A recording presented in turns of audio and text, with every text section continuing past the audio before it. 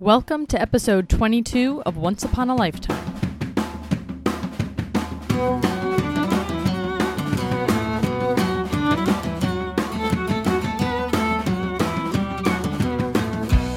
In our last episode, we left Andrew having just sold Carnegie Steel to J.P. Morgan.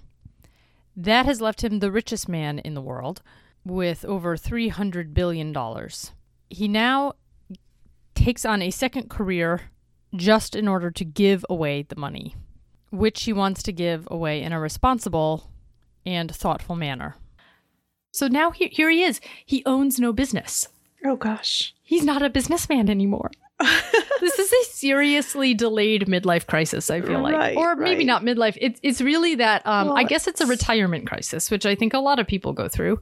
Right. It's like empty nest. It was the way I was thinking about it as a mom. Kind of like, oh, it's an empty nest syndrome situation. He gets really melancholy. Yes. He gets really super nostalgic and starts waxing eloquent about, the good old days with his partners. And Just imagine him with his morning paper, like just reading what all of his friends are doing. yeah. Every day. Yep. Oh, He dear. writes his partners this last letter as he's about to sail for Scotland that summer. He says, "We are no longer one family. We are all changed in our relations to each other, all saddened, and owe the difference to me."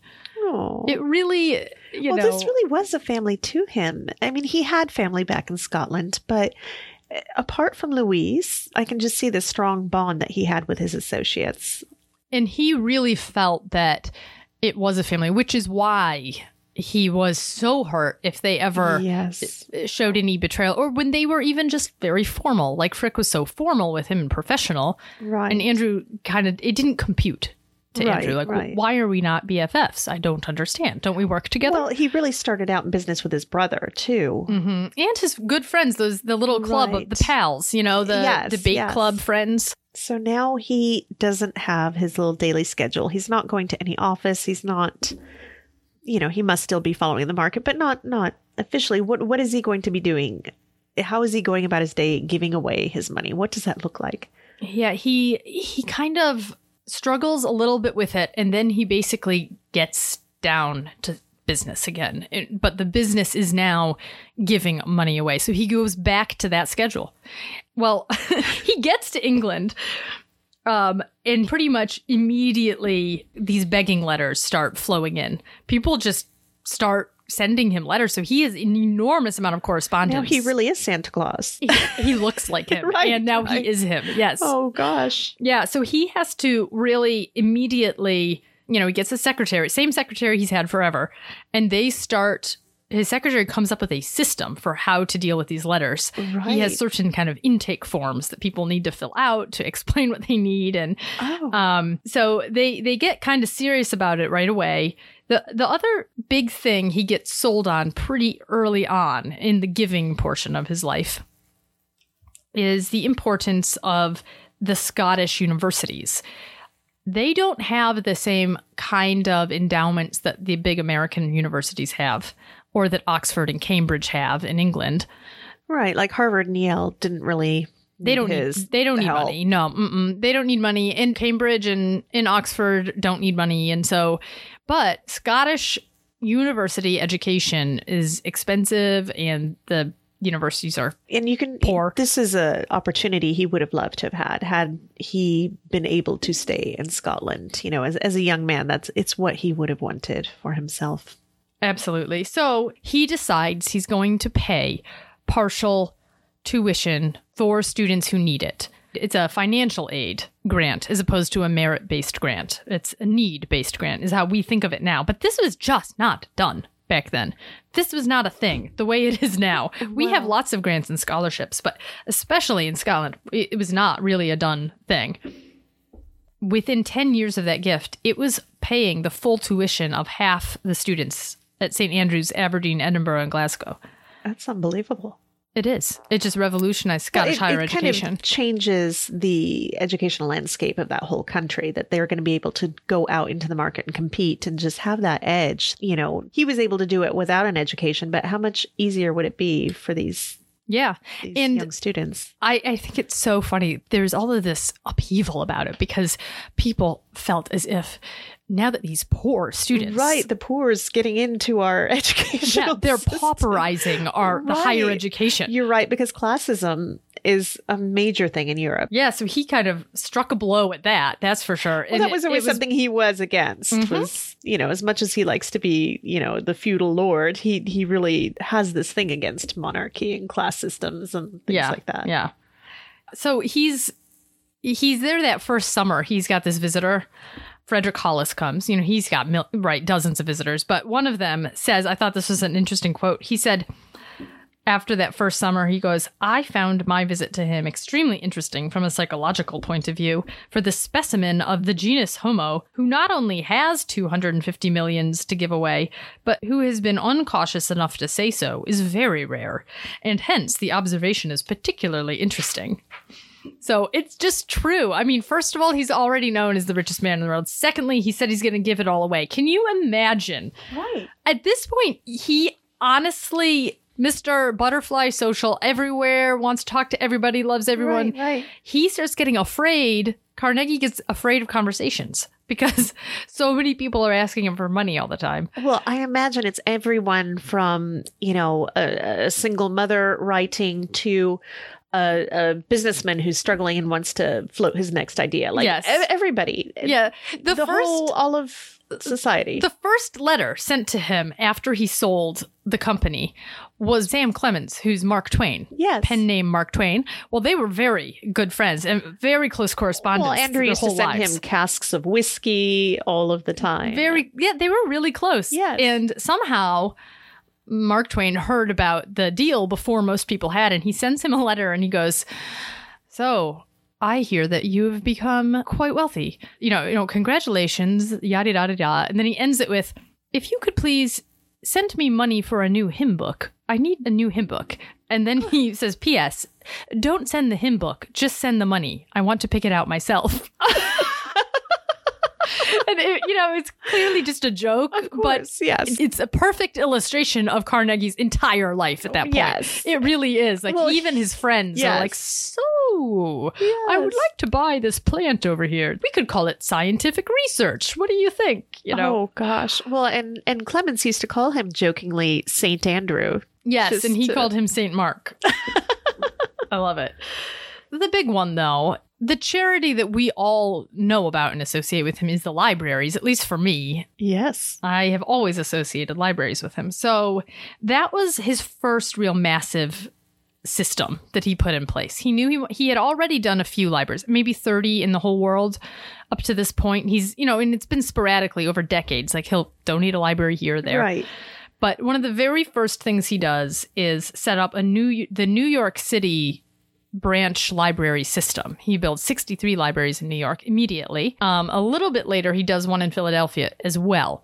And at that point, he's pretty good at it already. He's already done several hundreds of these, and he decides, put all your eggs in one basket, watch the basket. This is his... It's a great big basket for him. Yeah, he can just start doing this. So Bertram sets up this system where requesters have to fill an intake form that explains the population of their city and other sources of books they might have in town, if it's private or public. And he would set the cost at about roughly $2 per person. So it just was very easy.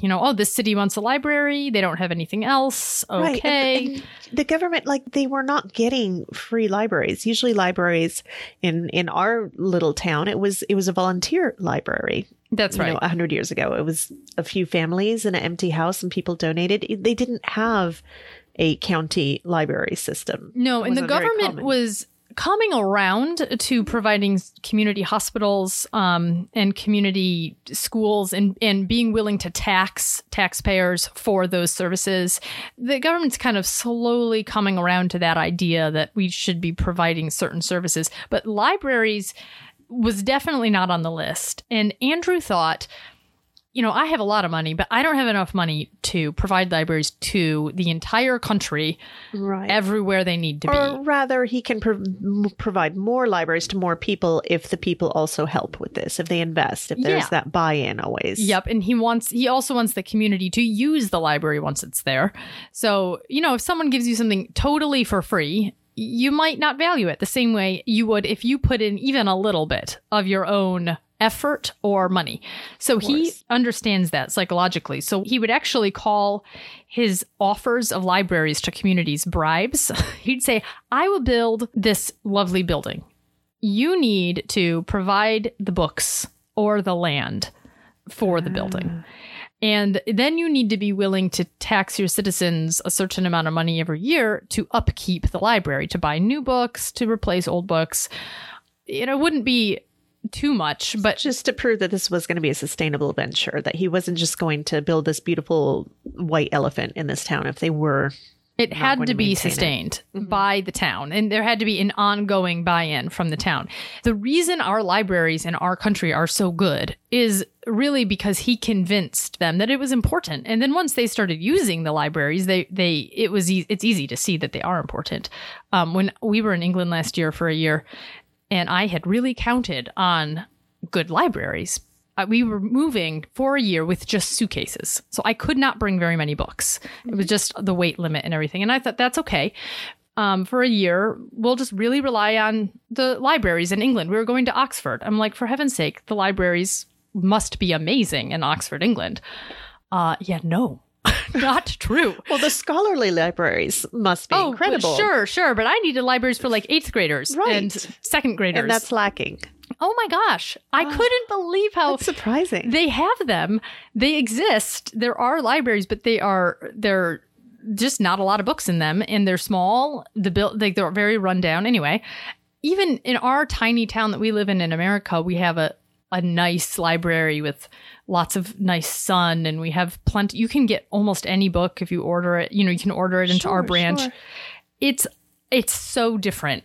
Our tiny little branch library here is nicer than the big brand new branch they had built in Oxford while I was there. That's incredible. I feel very personally indebted to him because I just experienced he did build libraries in England too, by the way, but in terms of the government support of the libraries, they did not buy in the same way that Americans did. And you can just see it. Now you can still see it. Huh.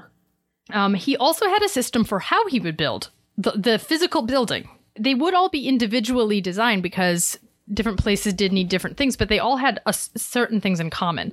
They would be dignified, classical, but not elaborate. They'd have really big windows in the front to let in all the light. You would walk in, there'd be a circulation desk and a reading room on the ground floor. There would be a children's room above it, and then a quieter reading room on the 3rd floor and farthest away from the street. And about a third of the libraries he built named the library after him. So it'd be the Pittsburgh Carnegie Library or something, but that was not required. It was not, they just did it because, to honor him. Also, some requested a bust or a picture of Andrew Carnegie, but Bertram would always forward them to a store that sold them. He wouldn't pay for it. He's like, nah. No. Well, he received criticism that some people said, he just wants to do this so that he gets his names on all of these buildings. He's just trying to buy himself a legacy. And that was not it at all. It really was an ideal. And so I think he really did demur because he liked publicity, but not for this. No, he really liked it when he was in business. He liked the publicity, but in his philanthropy, he wanted to do it from actual altruism and goodness. Yeah, there's rumors going around that he required buildings to be named after him, and that is not the case. I mean, not with the libraries. Maybe other things he did, but he did not do that with this. In New York, he built 67. All but 14 of those 67 branches are still operating as libraries. That's incredible. Today. I love that. I know. So, I mean, if you go to a branch library in New York City, he probably built it. By the end of his life, he had given away 1,419 libraries. Wow. So another thing that Carnegie got into was organ donation, which we tend to think of as, maybe your odd body part. For him, Andrew had a long and burning love for the pipe organ. He adored this instrument so much. I don't know whether it was like him, just like the reverberation that it just, it was larger than life. What appealed to him about the organ? I think that it was a way to get classical music to the masses. Uh-huh. So Like you don't need a whole Orchestra. stringed instrument orchestra. Yes. yeah, you can just play these things on the organ and it elevates the soul and it makes a person more human. And he really believed that the arts elevated the human being, Amazing. which you can see. That is where he does get it right about the workers. He doesn't get everything right about the workers, but what he does get right is he knows it is important for them to have access to beauty. Right. They're in these factories. They live in Pittsburgh. Everything is ugly, but they can go down the street now to the museum and see castings of famous sculptures from all over the world. He knows beauty elevates. And it's the same thing with music for him. I love the whole organ thing. It cracks me up. He actually said when he was trying to get an organist for Skibo one summer, he was hiring a new one. And he writes to his secretary over in England and he says, "We are particular about the music. No fancy pieces. These prostitute the organ. The fine old hymns, Wagner's finest religious pieces, played slowly, feelingly. No bounce," he underlines. No bounce, gosh. no flair. So he does not want the like Mariah Carey of organists No. to come to Skibo. No, I mean standards. Right. Crack me up. Oh gosh. Let's see. So actually, speaking of Skibo, the main building had been this kind of weird modern Gothic thing. They've really transformed it, the essence moving in. They have turned it into a castle. It's a 20th century, 200 bedrooms. I mean, it looks very what we think of as medieval. Well, yes, it's just idealized version of this grandeur that never really did exist. I mean, it can now because he has enough money to pour into it, but it's gorgeous. And it's not only just for himself. It's almost like a love letter to Scotland, like his best version. He decorates it with it's like an homage to the whole history of Skibo, all the previous tenants, including himself. He sees this as like a long line of like these dynasties. And he puts into the stained glass in front of all the doors. All the exterior doors have stained glass in them. And in the stained glass is the stories of all the lairds. Right. Or lords, I guess. Lairds. Of Skibo. Right. From Viking times on to him. In the stained glass, or those stories are told. Yes. And so I feel like everything about it wasn't so much about bragging about having the best of everything, but wanting to give Scotland the best of what he could give. You know, this is a gift to the village and to show everybody who came to visit how awesome Scotland was. And it was very comfortable, unlike old castles. Well, yes. I mean, you can start with it had plumbing. It had plumbing. That's a win. Right. I mean, they say modern plumbing, which must be old plumbing to us, but still quite modern. Right. It had electric lights. He had electrically lighted up the whole place, which was very remarkable. So remarkable that King Edward VII, several years later, is restoring and redoing Buckingham Palace. And he shows up at Skibo. Oh, yes. Unannounced. Yes. Andrew was asleep. He was taking a nap. I have read that Andrew and Louise were taking a nap. Oh, interesting. Yes. Even more interesting. Imagine. And well, all they of a were sudden, for sure in bed. And there's this telegram saying, "The king is coming." He's making his way through the village. And they jump out of bed. Andrew looks out the window and there he is coming up the driveway. His motorcade is already coming up the driveway. And I guess not motorcade. Well, so they have horses, to. Huh? Yes. They need to get the bagpiper, the obligatory piper needs to be, thrown into his kilt. Yep. So he's rushing around to get his Highland gear on. Right. The organist. He's in the pool. He's in the pool. So he hops out and he's like dripping wet, changes into his clothes as fast as he can. And he gets to the organ in time to play God Save the King. Right. As the king walks in. It reminds me of the scene in A Man for All Seasons when King Henry shows up with his ships up and it's supposed to be all like it was a surprise, right? But it's not really in their case. This really is a surprise. He really does not know he's coming, and the king is so impressed with the electricity that this is how he lights up Buckingham Palace, is in the same manner. Oh, goodness. He That's such a also, great while story. he's there, the king looks over and he's like, he sees a newspaper clipping of the Diplodocus carnegie. Oh, yes. He goes, oh, yes, you have a dinosaur. I like dinosaurs. How interesting. I would like a dinosaur for the Natural History Museum in London. And that is like, Carnegie's like, yes, I will do that. I will get it for you. I will get you this. And he orders it and he gets a plaster cast made and sent to England and is a gift to the king. Precious. And it's just so funny to me because Andrew comes from such a long line of anti-monarchical, home rule and what the Chartist tradition. This is all like, we hate the monarchy. But I mean, the king says, I like jump dinosaurs. up and get me a dinosaur. And he's like, how high? I'll get you the biggest dinosaur I can get you. Oh, gosh. So it just doesn't, he does love men with power. He does. And he loves... He gets man crushes. He does.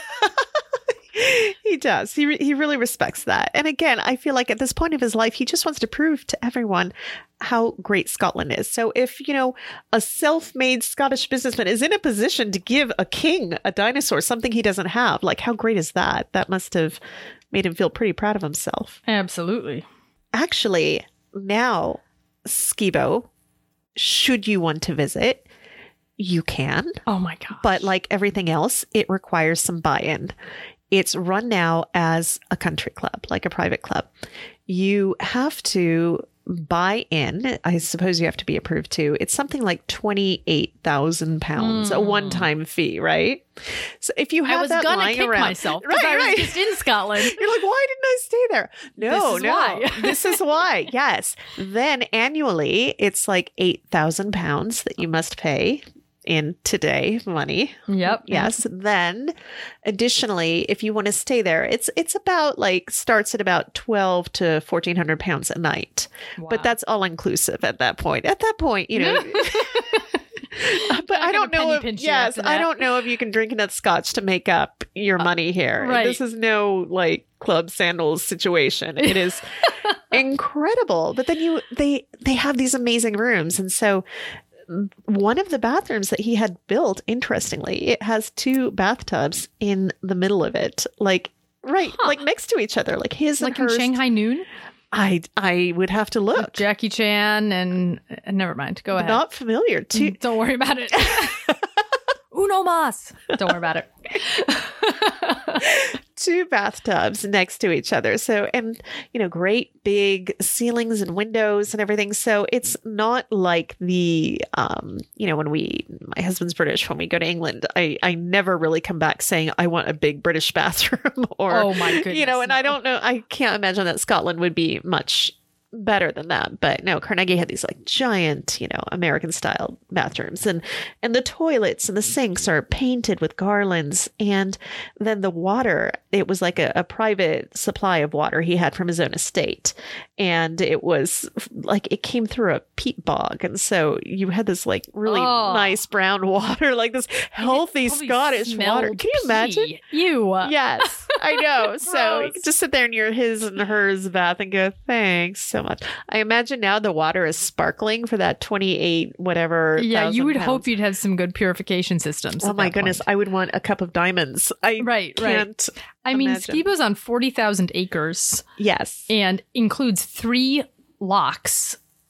Well, those are the natural gorgeous. locks. Yes. There's at least 2 man-made locks. One named after Margaret, Margaret Lock, and Louise Lock. Nice. It also butts right up against the North Sea, so you have ocean access. Yes. Now, the one place, if you haven't heard of Skibo through the Carnegies, you may have known years and years back, Madonna and Guy Ritchie got married there. So weird. Yeah, so fancy. That's so weird. Yeah. I don't know if Andrew would have approved. I don't think Louise would have approved. Right. Probably. Right. But in fact, Louise, I don't want to skip ahead to this too much, but, she is not even left enough money after Andrew dies. She's not destitute or anything, but they have to sell Skibo pretty much right away. Eventually they do, yeah. There was some time where they tried to limp along with Skibo, but it's just to maintain it in the way it ought to be maintained is beyond a normal kind of budget. He also gets really into yachting. So he's always on his yacht Oh, boy. in Skibo at this point. He's forever fishing and yachting, and, he'll host big hunts. And he'll do all of those things in a single day, too. Yes. Yep. It's not like today I'll fish and tomorrow I'll yacht. No, he would do all the things. And in addition to the fishing and the hunting and the yachting, he's still writing his anti-imperialist campaign letters and articles, and he's just very much still into this. He's given up about the Philippines, that particular thing, but he's moved on to the Boer War in South Africa. Now he's anti-imperialist in Britain as well as in America. Right. And he's getting more and more obsessive.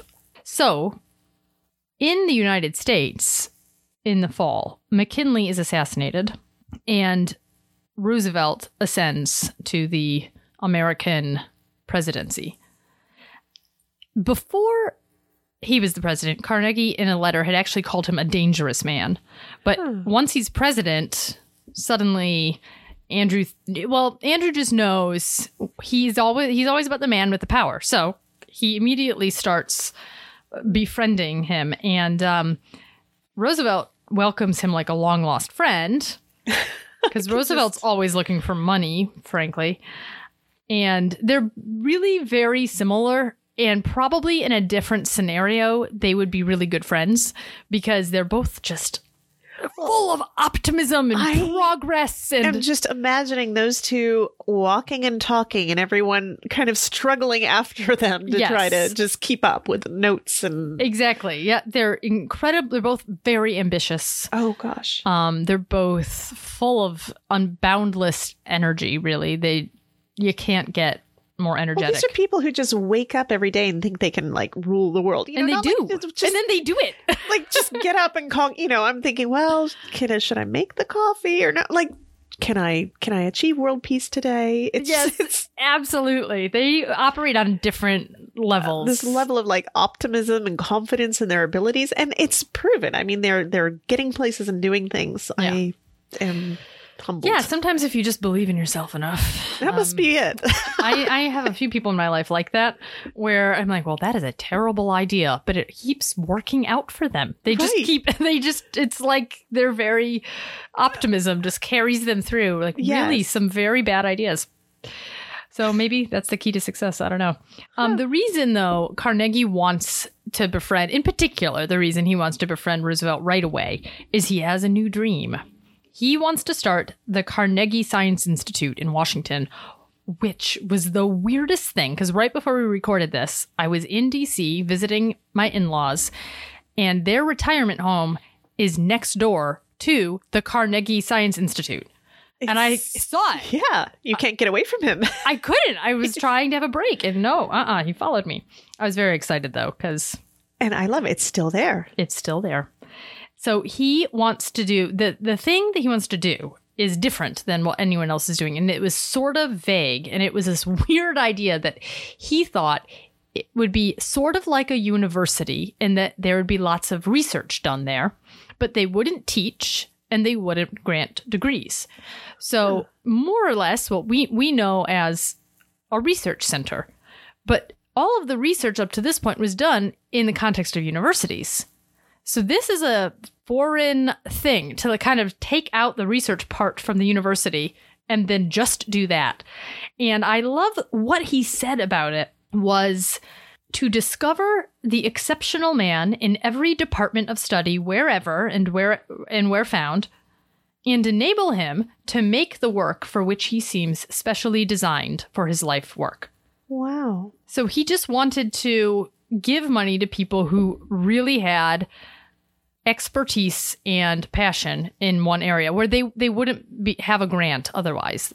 There would be no way for them to carry on their work without some kind of money. So he didn't want it to be medical, because that was already happening. He wanted this to be pure science.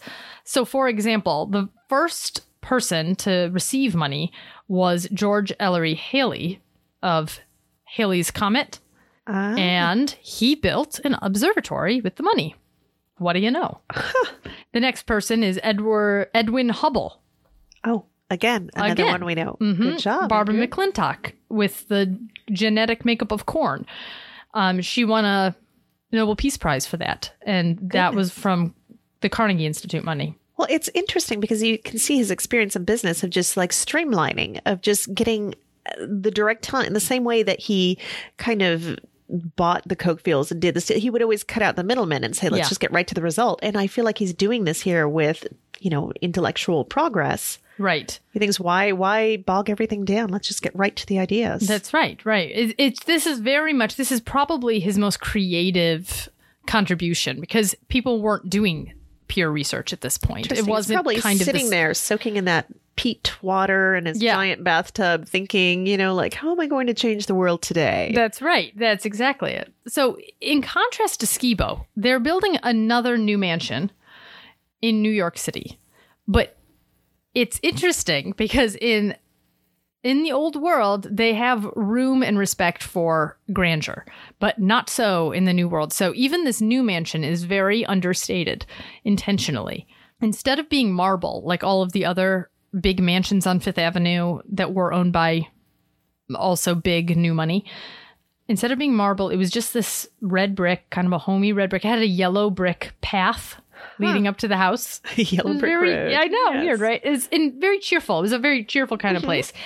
And there was like almost no privacy because you just had this wrought iron fence around it. So can you imagine? No. Like the security issues you would think of these days? And he would just hang out in his garden and Louise would pick flowers and they had a little mini Skibo styled garden, but tiny, like New York sized.